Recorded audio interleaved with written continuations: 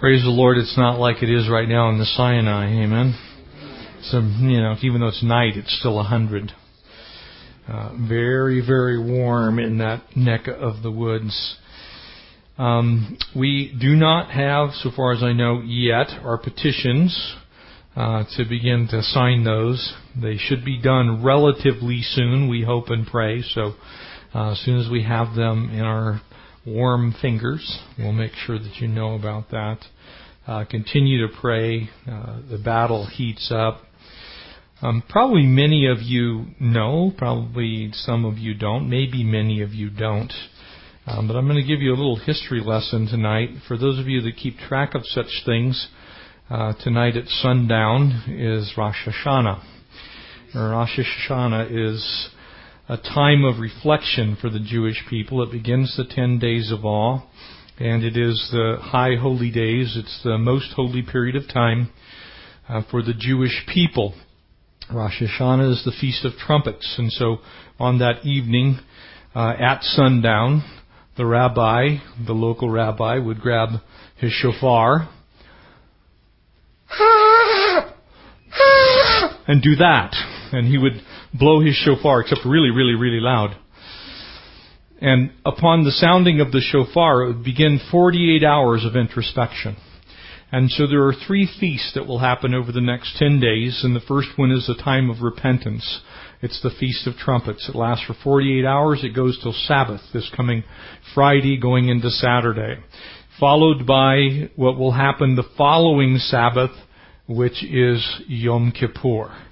Anybody familiar with the history of Israel and what happened in Yom Kippur in 1973?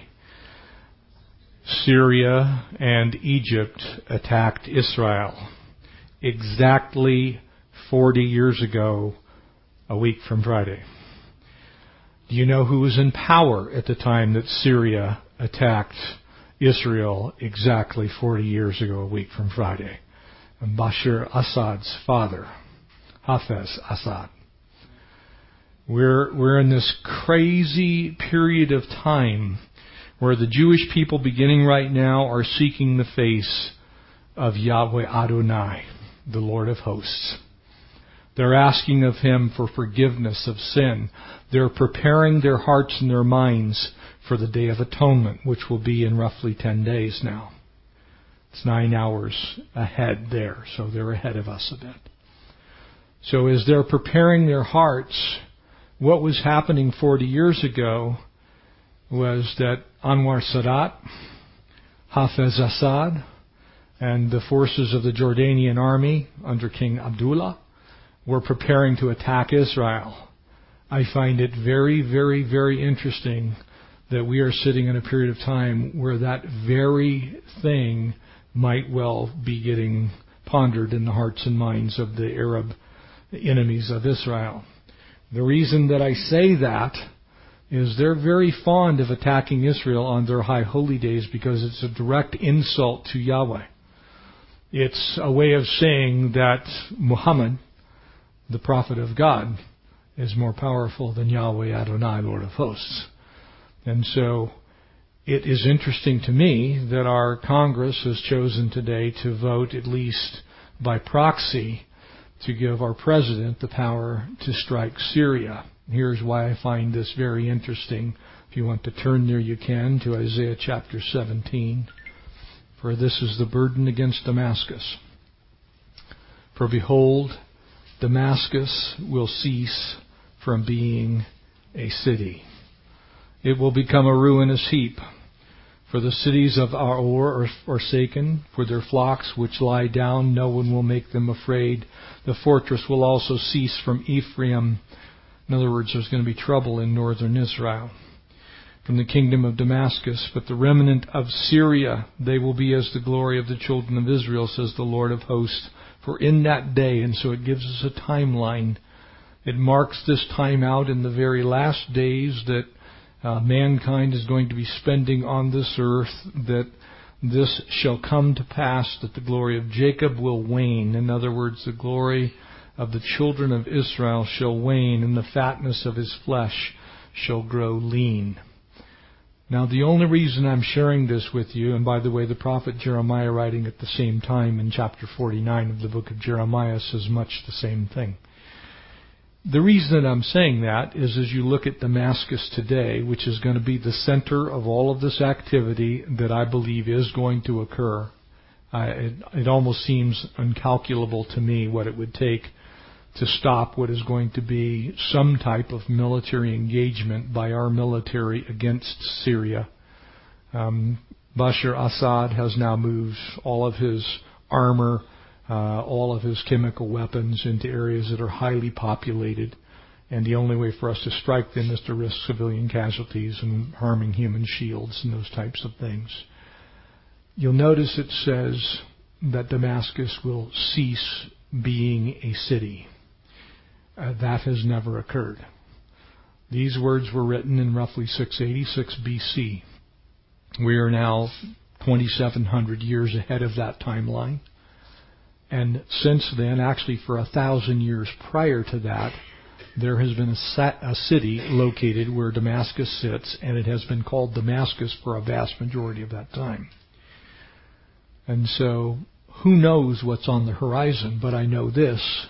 By the time you get to Ezekiel 38 and 39, and you begin to read these nations that are going to rise up against Israel in the last days, whose chief and whose guide will be Russia, and whose consortium will include Persia, which is Iran, who will also include Syria and Egypt, you might want to make sure that you're sharing the gospel with everybody you know. Because I don't know when the trumpet, the real trumpet, the trumpet of God is going to sound and call His church home. But it could well be that we're seeing the beginning of the end if this goes the way it might possibly go. That's not predictive on my part, by the way. That is simply saying we have never had these conditions exist in the last 2,700 years to where there is about to be a war where at stake is the survival of Damascus as a city. Because if we hit those chemical weapons stockpiles, you could kill off virtually everyone in that entire region with the amount of chemical warfare that they have. We now know that the gas was used was sarin. It probably came from Iraq. They also have VX nerve agents. They have used in the past mustard gas, which is wonderfully framed for us as chlorine. Destroys your lung tissues. We don't know. We're not sure that Bashar Assad doesn't have some limited ability to launch a nuclear strike as well because of their association with Russia. Russia has all kinds of nuclear weapons that are unaccounted for. We don't know where they are. I'm telling you this so that you will pray for the peace of Jerusalem, because our president seems to be completely inept at understanding that Bashar Assad is not going to attack the United States of America. He is going to attack Israel if he retaliates. That's who he's going to attack. And if he does that, now you have Iran, who is the chief weapons supplier for Syria, by way of the former Soviet Union. The technology came, and by way of Russia today, the actual product comes. You have a scenario for a global conflict. And so pray for the peace of Jerusalem. We know what our Bible says about God's people and how God feels about them. You are about to watch some history unfold, I believe. And so I would encourage you to be in prayer. When the rapture is timed, I don't know. I know that it comes during this period of time, if this is truly what's going to be brought to the forefront of the world stage. And so keep your eyes on Israel. I do have some contacts there, and I have made contact to see what's going on in Israel. And so it is a very, very, very tenuous time in the world's history. Remember that God's Word declares that from the time that Israel re-enters the land, they shall not cease being a people. So we know that Israel is going to continue to exist. However, it says they will exist in perilous times, and that they will be made weak, so much so that they will become lean. And so Family of God, now's when your eschatology becomes a little more in the forefront of your mind than perhaps at other points in time in our human history. So as the Feast of Trumpets is underway, and Yom Kippur is just 10 days from now, and our President has said he will respond whether Congress approves or not, and he's going to launch an attack that will be against Damascus, and there will likely be, and President Assad has said he will respond. Who knows what that could bring? So keep your ticket in your back pocket. Keep your heavenly bags packed, for we know that our Redeemer lives, and one day we're going to see Him face to face on this earth. Amen? With that, turn in your Bibles to Hosea chapter 9. And these passages also, remember that they're forward-looking, because they're speaking of a time when Israel is going to actually come eventually to that right relationship with the Lord, which they have not done. Israel is, if not it is the second most secular nation on earth, possibly second only to Switzerland. And so as you look at modern Israel is, as if you were to name the faith, you couldn't really even name Judaism, because most of them are non-practicing Jews. They're Jews by heritage, they're Jews by lineage, they're Jews by family line, they're Jews by blood, but hardly are they practicing Jews, and in fact they don't have a temple to worship in. So there is no way for them to be completely in line with what God has told them they should be doing with regard to the Jewish faith. It's impossible. They have no temple. There is no tabernacle. They can't offer the sacrifices appropriately, so they kind of made do, if you will, for the last couple thousand years since 70 A.D. when the Roman general Titus sacked Jerusalem and destroyed the temple. And so as we come to chapter 9, a study that I've entitled Don't Plant Cactus, I was trying to lighten the mood by giving this an interesting study title tonight. Because very often now, some of you probably have grown up here in Southern California. Some of you maybe not. Maybe some of you are from the Midwest or the upper Midwest or the northern part of the state where you don't really know what cactus is. But growing up here in Southern California, I am intimately acquainted with the California jumping cholla cactus. In Jesus' name, my brother Rick and I have experienced its glory, shall we say. And the interesting thing about cactus is it apparently has come from the spawn of Satan, because it has no purpose other than to inflict great bodily harm on anyone that gets anywhere near it. And so it is in our lives, there are things that we have in our lives that have no potential for good.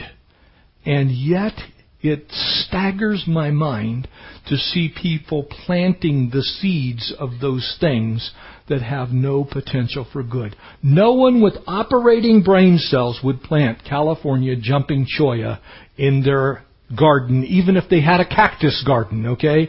It's from the devil. It has no purpose. You get near it, you touch it. The interesting thing is it's very flexible. So the moment you touch it and you try and get away, it attacks you. And it has barbs on the spines, and they have little sheaths on it. And even if you pull them out, which you can't actually do, it leaves a sheath, and it just gets infected, and they're horrible. They have no useful purpose. It is interesting to me that people still choose to plant cactus in their life. The Jews did. They knew exactly what had destroyed them. They knew exactly what God had told them not to do. They knew exactly even the penalty that would occur if they engaged in those behaviors. They had been told from day one, do not do this. Thus says the Lord. These things will destroy you. Don't plant cactus. Unless you want to get stuck. Chapter 9, verse 1. And let's pray. Father, we pray for the peace of Jerusalem. God, have your hand upon your nation.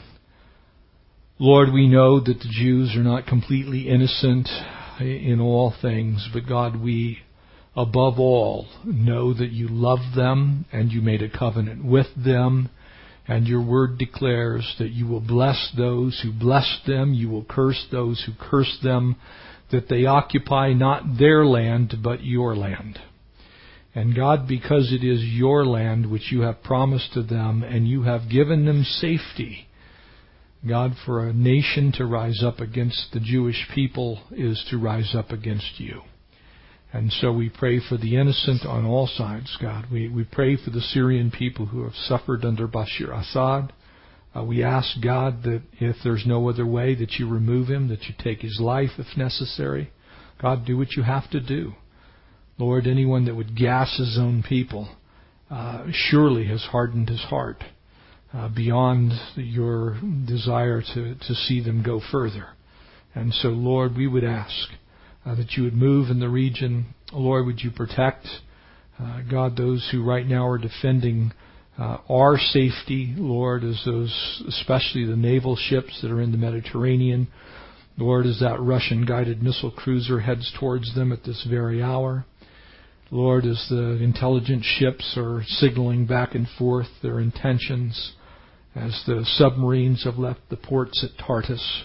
Lord, as our submarines have entered the area, our guided missile cruisers on their way, Lord, we ask for you to rule and reign in sovereign plan. God, would you bless us tonight as we study your word, and Lord, keep us from entering into sin willingly. Lord, planting bad seed. God, cause us to be holy people. Lord, help us to rest and trust in your goodness. We bless you. We praise you. We ask all of this in the mighty name of the Lord, who is our Savior, Jesus. Amen. It says in verse 1 of chapter 9, and it begins here with the tragic consequences of planting bad seed. Do not rejoice, O Israel, with joy like other peoples. In other words, it isn't going to do you any good. Isn't it funny how people feign that they're having a good time when they're in the midst of perhaps even a time of chastening from the Lord? Oh, well, I don't really believe that. I don't really think that God's actually disapproving. I'm just having a rough time of it or a rough go of it. And all the time God's going, I told you what was going to happen. I've instructed you clearly. Don't kid yourself. And so he says, do not rejoice. For you have played the harlot against your God. You have made love for hire on every threshing floor. What a condemnation of the behavioral characteristics of a people who are supposed to be God's chosen people. Think about it in the modern sense. Israel had gone and done exactly what the Lord told them not to do. And they had done it for the very worst of reasons.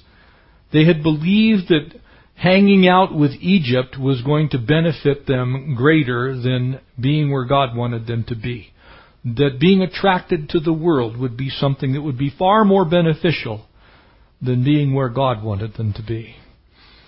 And he says to them, using very descriptive narrative here, you're a whore. You're a prostitute. And you don't care who you sleep with, and you don't care where you do it.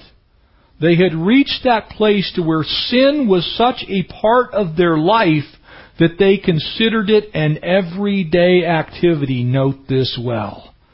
The threshing floor was a place that people went every day for a majority of the day. They spent a vast majority of their time either threshing or grinding at the threshing floor.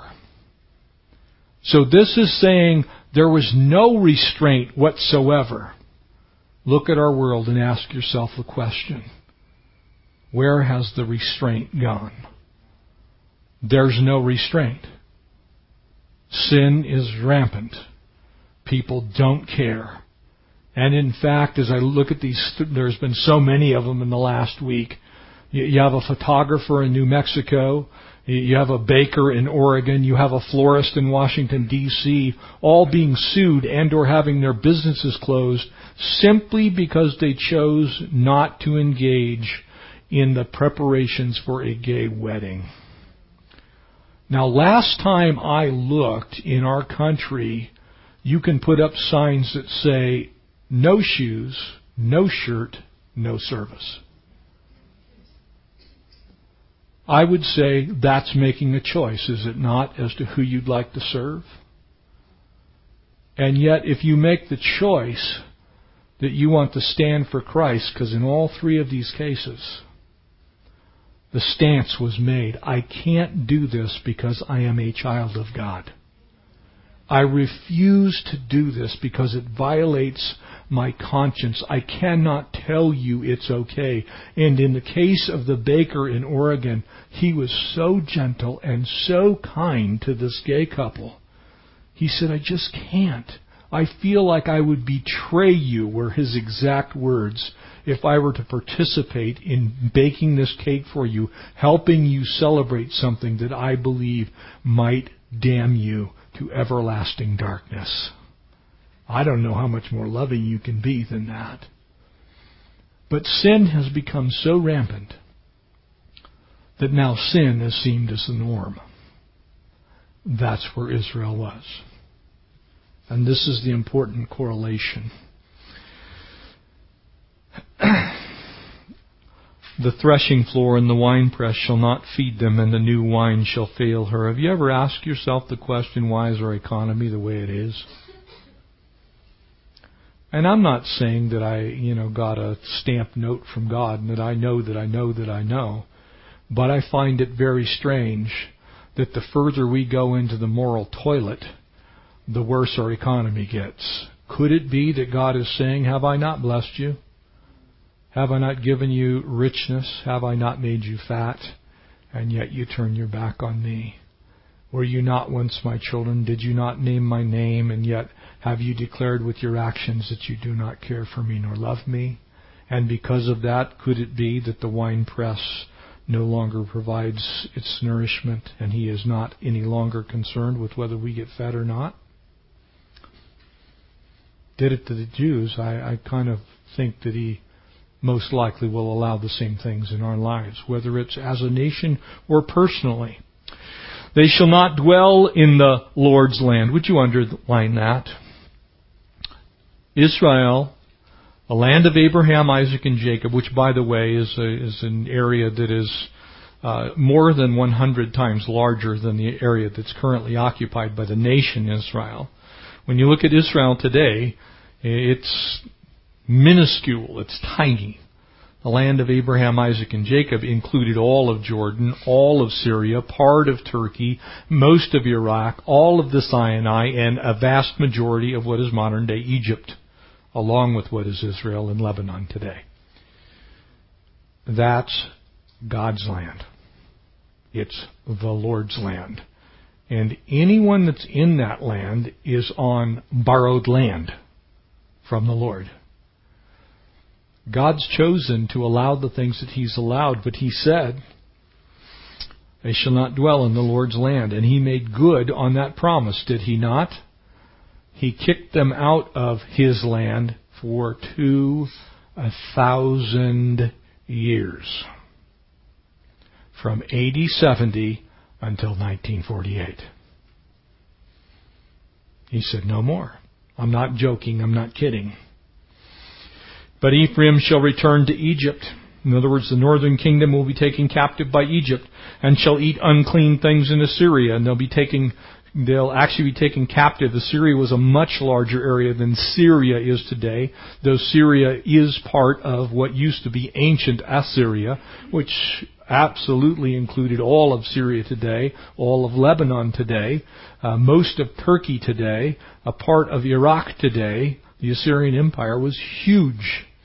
When the Assyrian general Ashurbanipal was ruling in that area, when he finally descended into what is now modern-day Israel, it is believed that his standing and marching army exceeded 1 million men.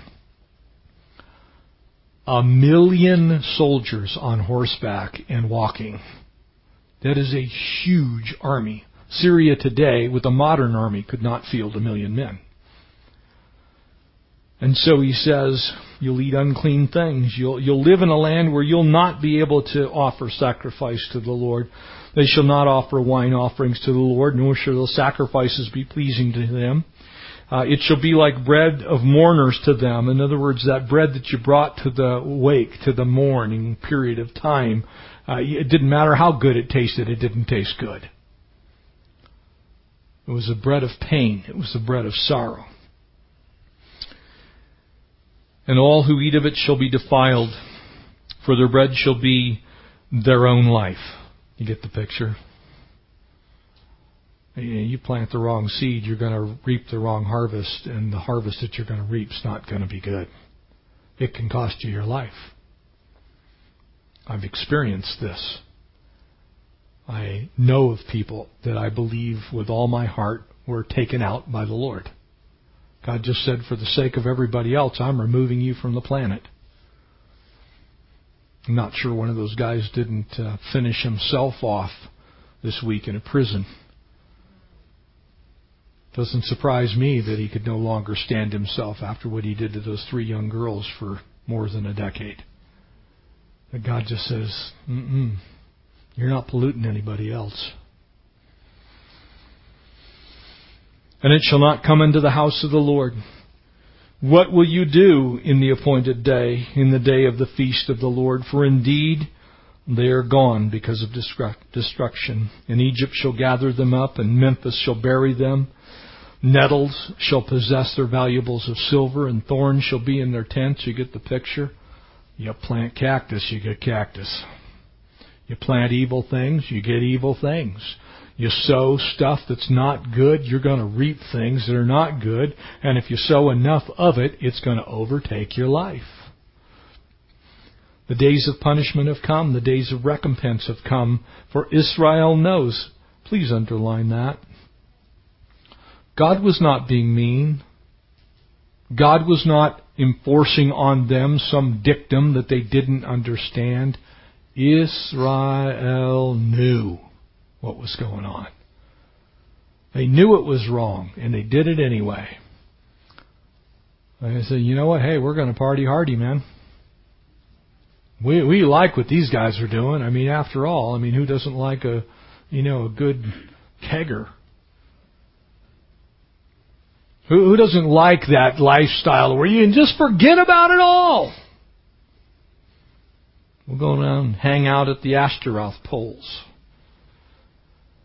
The prophet is a fool. The spiritual man is insane. Please look at these things carefully. When God's supposed mouthpieces become corrupt, when you're getting trash from the pulpits of the churches, when the churches no longer speak the truth of God's Word is another way to look at it. That's what was happening in Israel. The rabbis, the teachers, had said, we're going to follow after Moloch. We're going to follow after Ashtaroth. We're following Baal. That's what our neighbors do. What everybody else does. This narrow-minded Judaism that puts us under this bondage of having to do all of these festivals. Come on, 10 days? The rabbi blows the trumpet on Rosh Hashanah, and for 10 miserable days, we got to contemplate where we are with the Lord. Molech's got it nailed. Little wine, little slumber, and poverty comes upon you as a bandit, is what Scripture says. Prophet's a fool. In other words, those who used to be the mouthpiece of God, who spoke the very things that God told them to speak, which was not easy, like Hosea. Can you imagine? This guy was about as welcome as a skunk at a picnic, amen? Can you imagine saying these things to the Jewish people? Well, you guys are all going to die. You're a bunch of whores. And I'm not trying to say that to be crass. That's what he's saying to them in our vernacular. That was actually a little more gentle than the Hebrew rendering of this passage.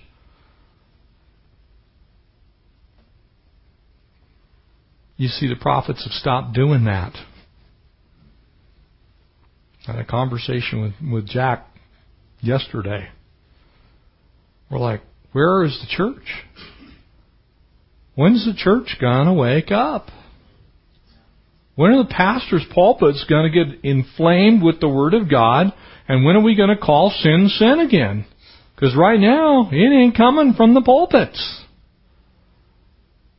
Pulpits are aflame with people who are really popular, who've written a lot of books, whose congregations are huge, and they fly around in corporate jets. And I'm not bagging on anybody who's got a couple extra bucks. I'm simply saying, if it costs you the truth to have those things, you better get rid of those things and go back to the truth. Prophet's a fool. The spiritual man is insane. It literally says he's not of right mind. In other words, the men who were known as spiritual are now viewed as insane. I've been called insane recently. Nuts. Out of my mind. I now find out that I get emails that I don't even see. And I've responded to them, supposedly. Of course, it wasn't me, but because of the greatness of your iniquity and because of the great enmity, don't plant cactus. The greatness of your iniquity, your sin, debauchery, and the enmity. Strife leading to war is what enmity means. The watchman of Ephraim is with my God. Think of this. God said to his watchman, I feel so sorry for you. I'm taking you home. The watchman of Ephraim is with my God. He says, you guys ain't listening to him. It's unfair to leave him there to continue to talk to you because you ain't having none of it. Takes him home.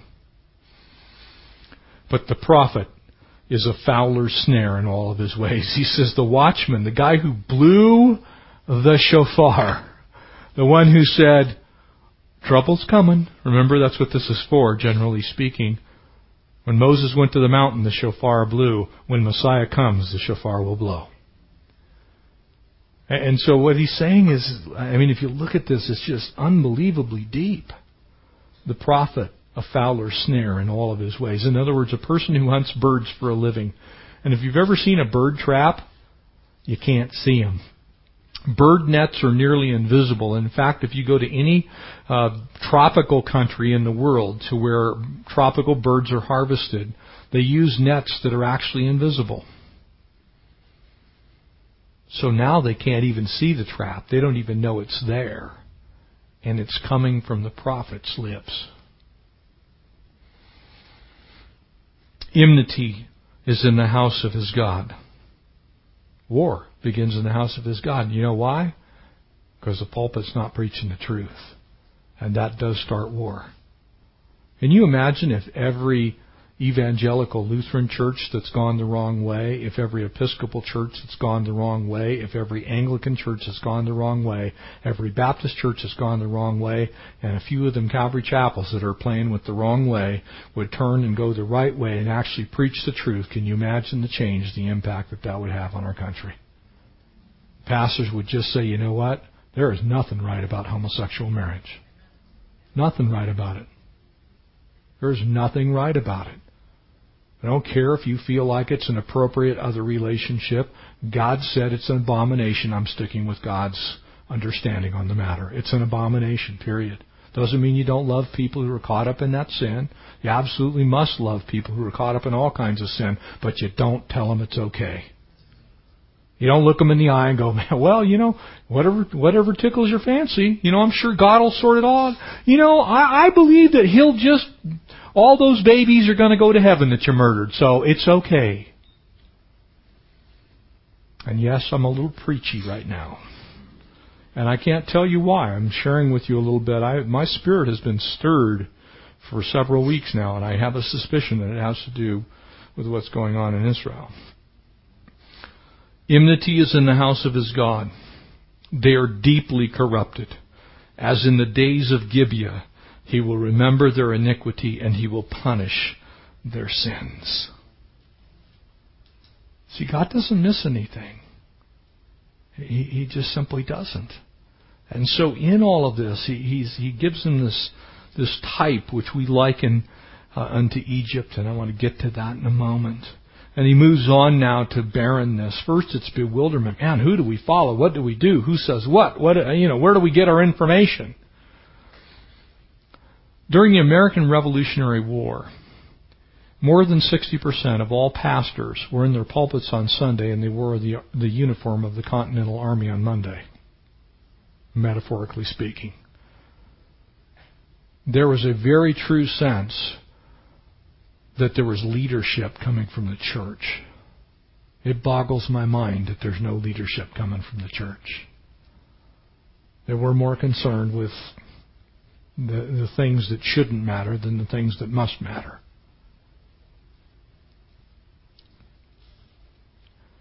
God sent a heavy price on His people because of that. Well, I don't want to pay it.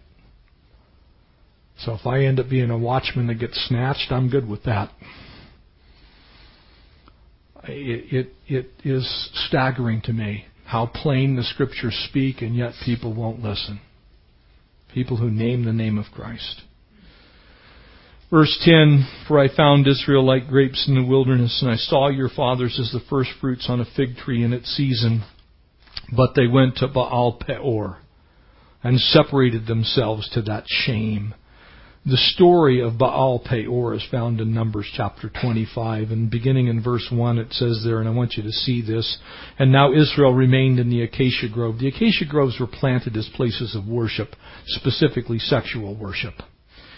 And the people began to commit harlotry with the women of Moab, which would be modern-day Jordan, the land of the Edomites.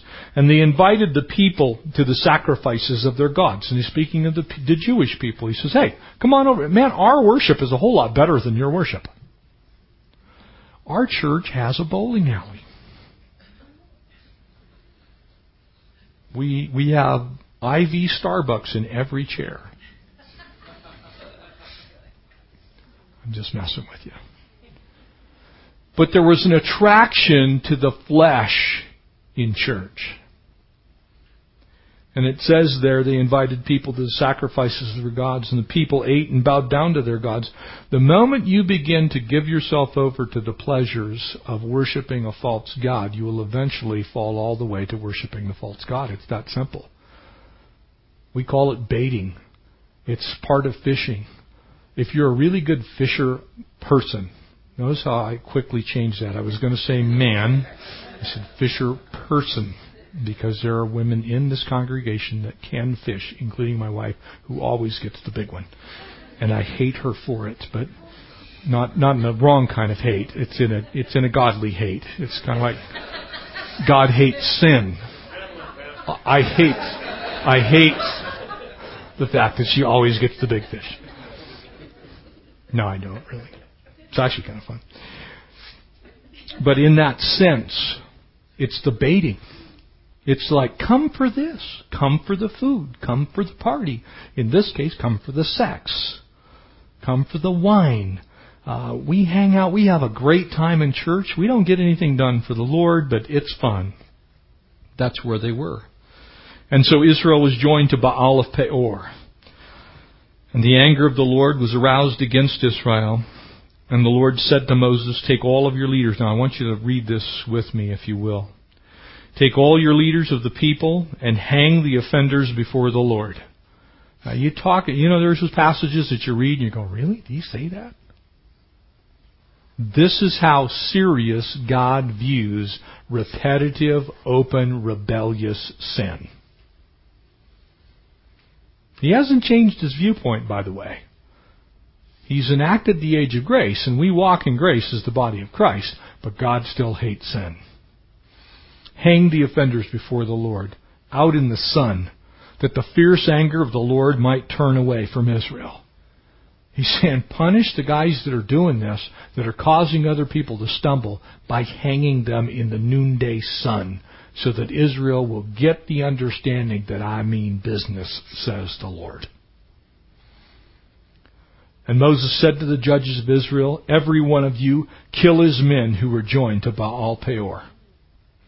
And indeed, one of the children of Israel came and presented to his brethren a Midianite woman in the sight of Moses and in the sight of all the congregation of the children of Israel, who were weeping at the door of the tabernacle of meeting. And now when Phinehas, the son of Eleazar, the son of Aaron the priest, and so this is all the way up the ladder, Moses, Aaron, Phinehas, Eleazar.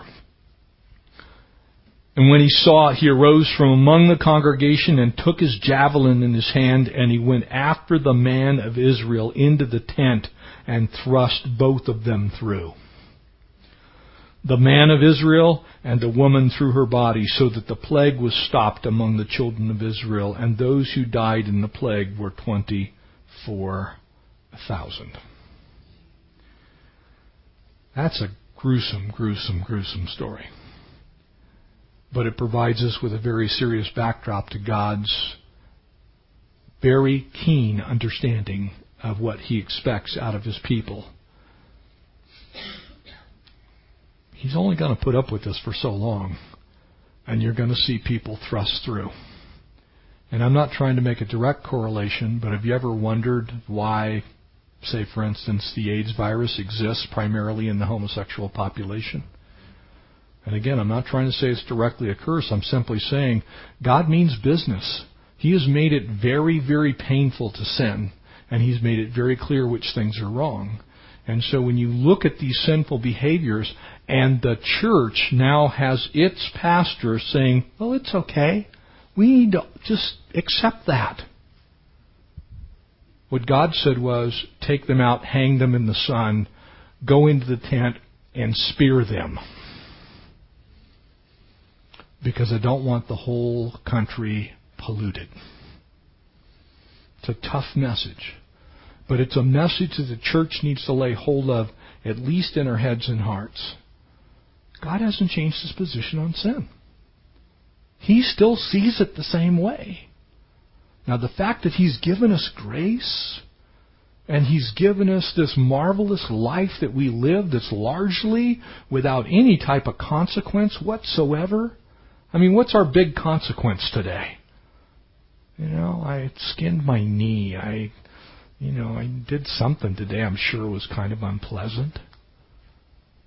I'm not out scrounging for food. I'm not sitting around wondering where my next meal's going. I'm not worried whether somebody's going to walk through that door and gun me down because I'm a Christian. I think we have a bigger responsibility to speak the truth. God hasn't changed His position. And so what He says to them is, deal decisively with sin. Otherwise you're going to have barrenness. I'll just keep taking you out until there's none of you left. Because I care about my kids. I care about my world. I care about the people that you're polluting around you. Remember that God cares about the people around you. And whether you're being a good influence or a bad influence to them. And so He makes this allusion to Egypt. Mentions it 13 times in this book. It was not good in the past. It was not good in Israel's present. And it will not be good in the future. It represented the flesh. And I just simply ask you, remember who you are in Christ. Remember who this country is supposed to be as a nation whose laws, whose very founding has the indelible marks of Christ all over it. Anybody tries to feed you the line that we were not founded as a Christian nation just absolutely has no grasp of history. It's an absurdity. Go to your Capitol and look at the paintings on the wall in the rotunda. There's a Bible study, a baptism, and a prayer meeting in three of those gigantic paintings. The halls are lined with people of faith. As you walk down the hall of the states, the Senate occupies that wing. There are 100 statues, and there are 2 for each state. More than 30% of them are people of faith, Christian faith. They're not just lawyers and teachers. They're pastors. We don't want to turn back to Egypt. I think we can do this. Let's move to chapter 10. He continues and reminds us there are some things that Israel was intent on planting. Let's look at them briefly in chapter 10. For Israel empties its vine, it says in verse 1, and he brings forth fruit for himself. And according to the multitude of his fruit, he has increased the altars. According to the bounty of his land, they have embellished his sacred pillars. In other words, the more bounty they got from the Lord, the more they turned to sin. The more garbage they bought, the more vileness came into their lives. When we use our resources and spend them on things that are an abomination to God, it doesn't make God happy. It's sowing to the flesh. You will reap corruption for it. How many people have gone down that road to where, and you know them, you probably all have at least one person in your life who's like this. They used to be walking with the Lord, but then they got materially better off, and they began to spend their time, their talent, and their treasure on the things of this world. And before you knew it, that's where they worshipped. You couldn't find them any longer in the house of God. They were found in the house of Ashtaroth and Molech and Baal. The sacred pillars there are actually a nice way of saying the phallic symbols out in front of the pillars of Ashtaroth. Their heart is divided, and now they're held guilty. And he will break down their altars, and he will ruin their sacred pillars. You see what he's saying is where your treasure is, there your heart will be also. I find it very hard to imagine how people think they can divest their spiritual life from their physical life. How they can try and pull the things apart. Well, I'm spiritual here, but not everything I have belongs to the Lord. This stuff over here, God doesn't really care if I have that whole bank of slot machines in my basement. After all, it's for entertainment. And yeah, I'm picking on some people, because I know where it goes. My family's history is it's been ruined by gambling. My mom still visits the casinos with her government assistance checks to this day. You see, when you begin to spend your time and your talent and your treasure in the wrong place, eventually you start to worship in the wrong place. Everything we have belongs to the Lord.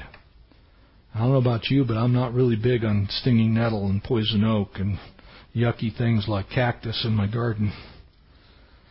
You see, they were practicing these immoral things. The more prosperous they got, the more they turned away from God. The more prosperous they got, the more they turned away from God. That's a recipe for disaster. I have some very dear friends, and they're fabulously wealthy. And they love the Lord.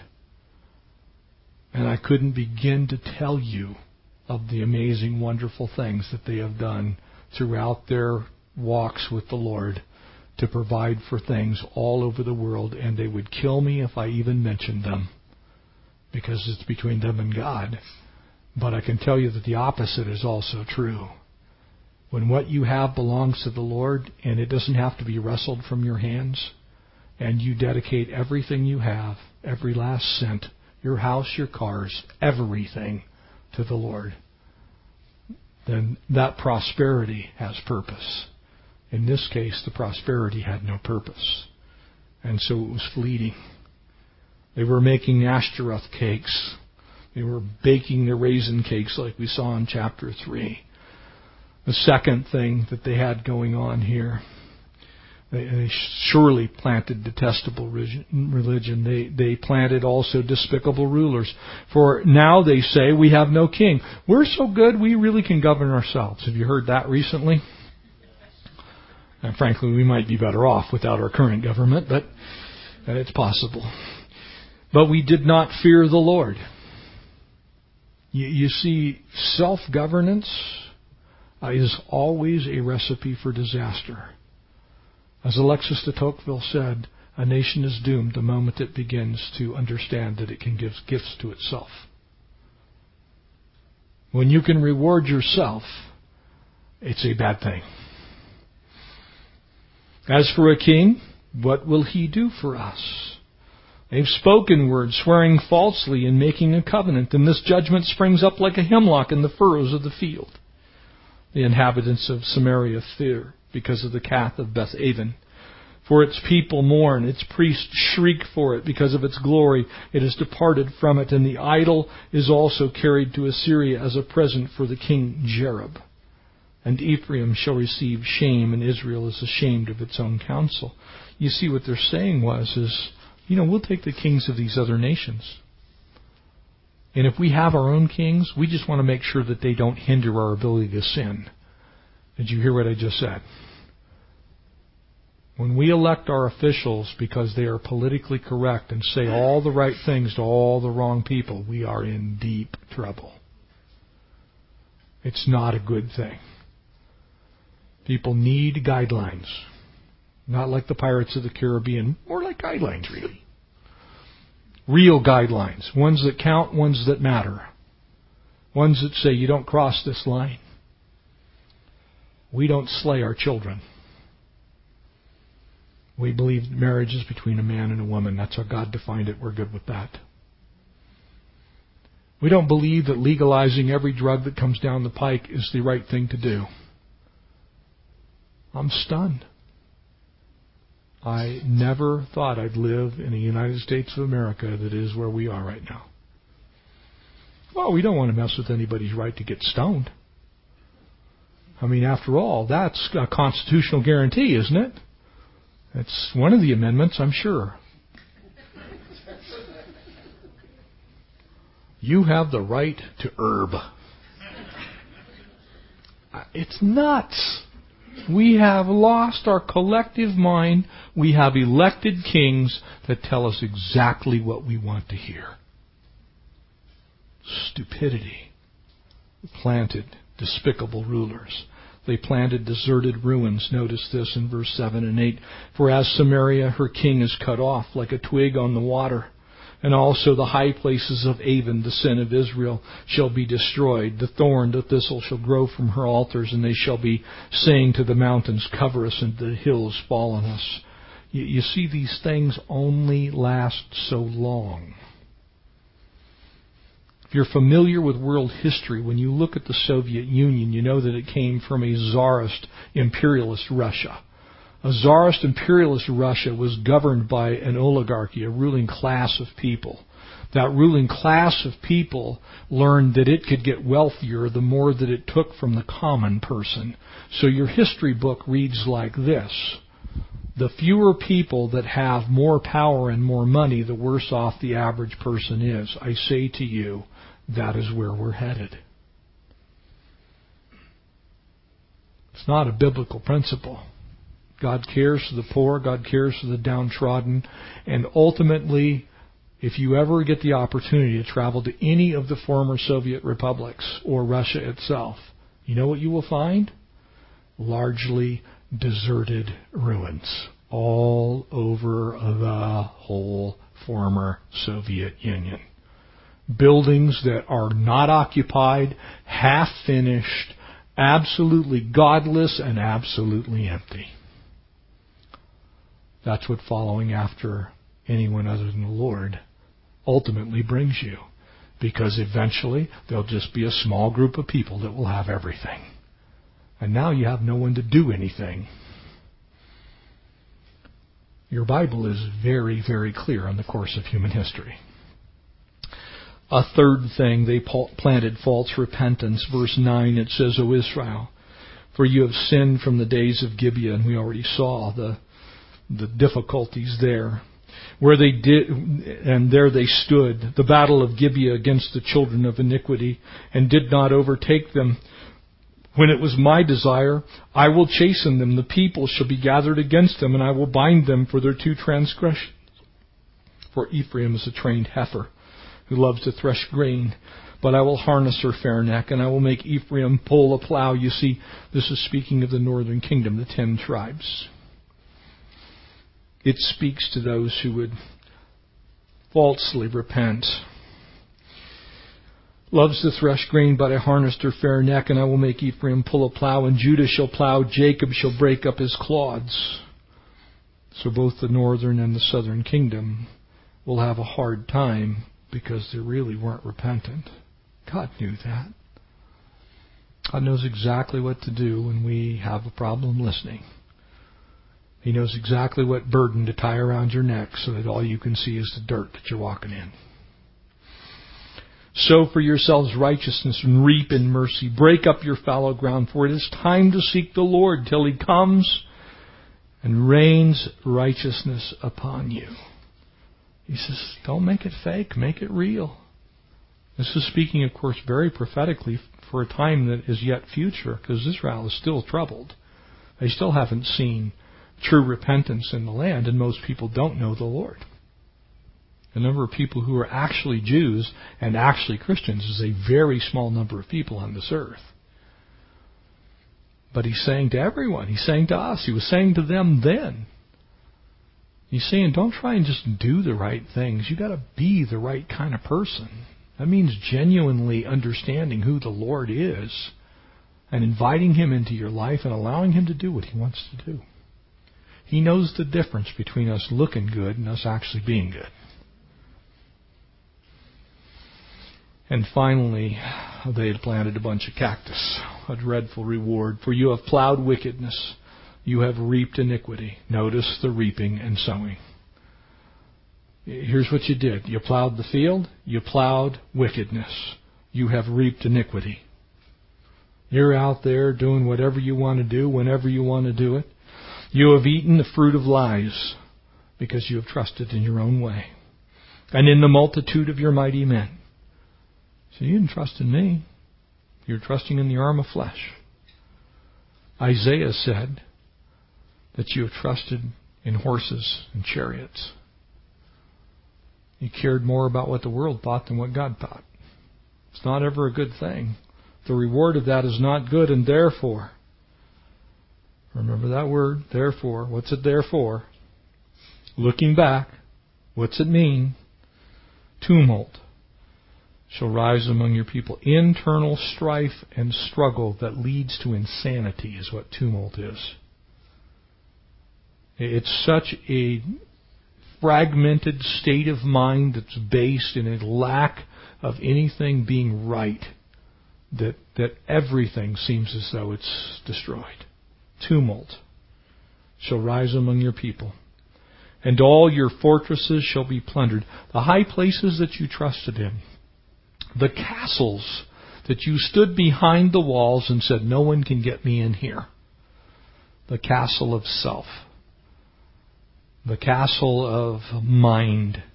The castle of intellect. The castle of education. The castle of self-reliance. That's your reward. You trust in yourself. Yourself is what you got. Trust in the Lord is what you got. And as for me and my house, as Joshua said, we will serve the Lord. As Shalman plundered Beth Arabel in the day of battle, a mother dashed in pieces upon her children. And thus shall it be done to you, O Bethel. Bethel, the house of bread. Blessed of the Lord, because of your great wickedness, at the dawn of the King of Israel shall be cut off utterly. A nation's voice and a nation's vileness were about to be rewarded with judgment. our defenses against the enemy would fall. The Lord's not, and I don't mean to belittle our military in any way, shape, or form, but those 4 guided missile destroyers that are sitting in the Mediterranean, God's not concerned. He's not looking at our nuclear arsenal going, what do I do? He's more than able to handle any contingency, as our Joint Chiefs will say. We can handle any contingency that came out today. I can tell you who can handle any contingency, and His name is Yahweh, Lord of Hosts. The Lord God Almighty, who was and is forevermore. The one who was here at the beginning, the one who will be here at the end.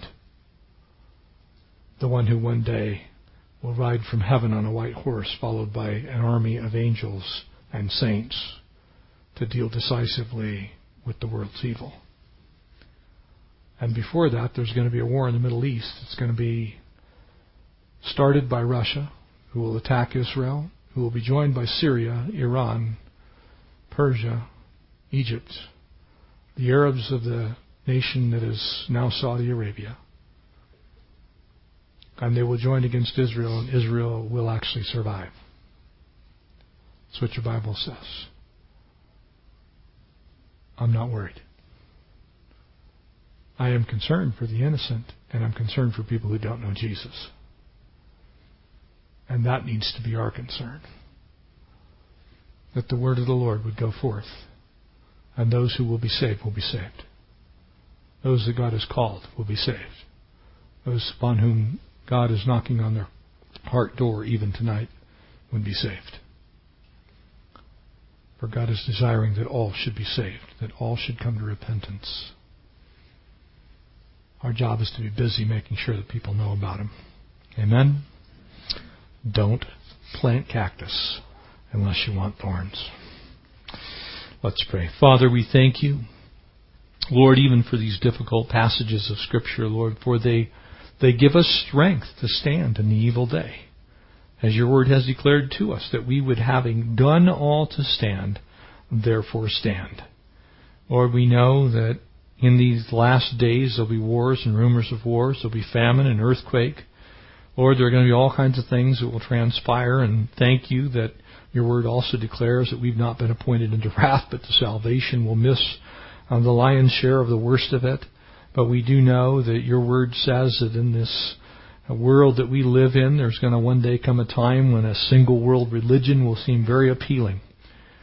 Lord, and if all the world's religions are fighting, that would make that very appealing. There would be a time when a single world monetary currency and system would seem very appealing, and when the world's falling apart, Lord, that would sure be appealing even today. And Father, a government that would be governed from a place that would be beneficial for all God's children.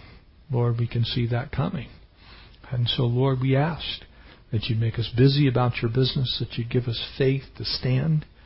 Lord, You'd cause us to be Your mouthpiece, to speak Your truth. Lord, to stand for righteousness, Lord, in these last days. We ask these things in Jesus' name. Amen.